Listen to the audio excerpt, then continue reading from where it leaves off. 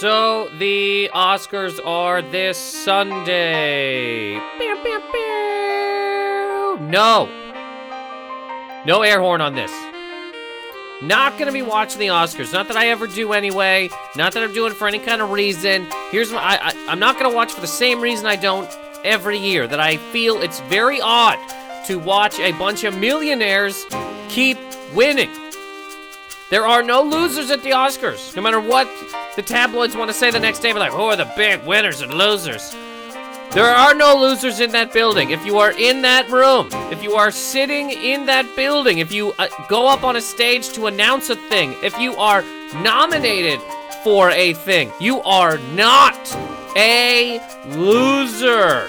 Even if you do not technically win a tiny little piece of gold, you are not a loser.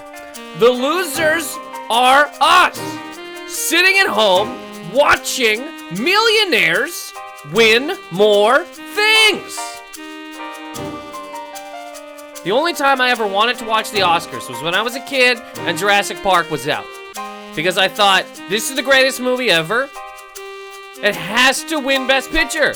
And did I see Schindler's List that year? Absolutely not. But still, I would have been like, dinosaurs are better than that. Did I see The Fugitive?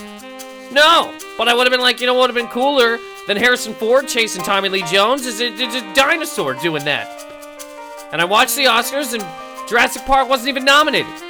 Wasn't even nominated. Why is that? Because the Oscars doesn't care about fun movies. Even a few years ago, when they had 11 movies nominated for Best Picture 2008, I was like, one of these should be The Dark Knight. Was it? No. Who cares? Bunch of movies, some movies you never even heard of. It's called Cancer, where somebody, we actually film, somebody plays an actual cancer cell in a body and it breaks a person down for 3 hours. Isn't that great? Look, where was that movie? When the hell did that come out? It was played they showed it in an independent theater for an hour on a Tuesday. That's it. It's gone, but it was the greatest thing we ever saw. They don't like any fun movies. They want movies where like a woman becomes a chair. They love movies too where actors are just alone. They love an actor to just be by himself. Either in space, or in the woods, or on a beach. So that they could sit there and be like, this is the greatest human I can't even believe that this man befriended a rock for 3 hours. I mean, the human spirit in this. Good Christ.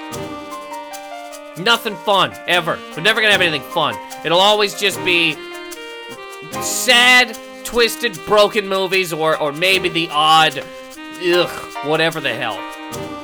So not a big fan. Not gonna be watching.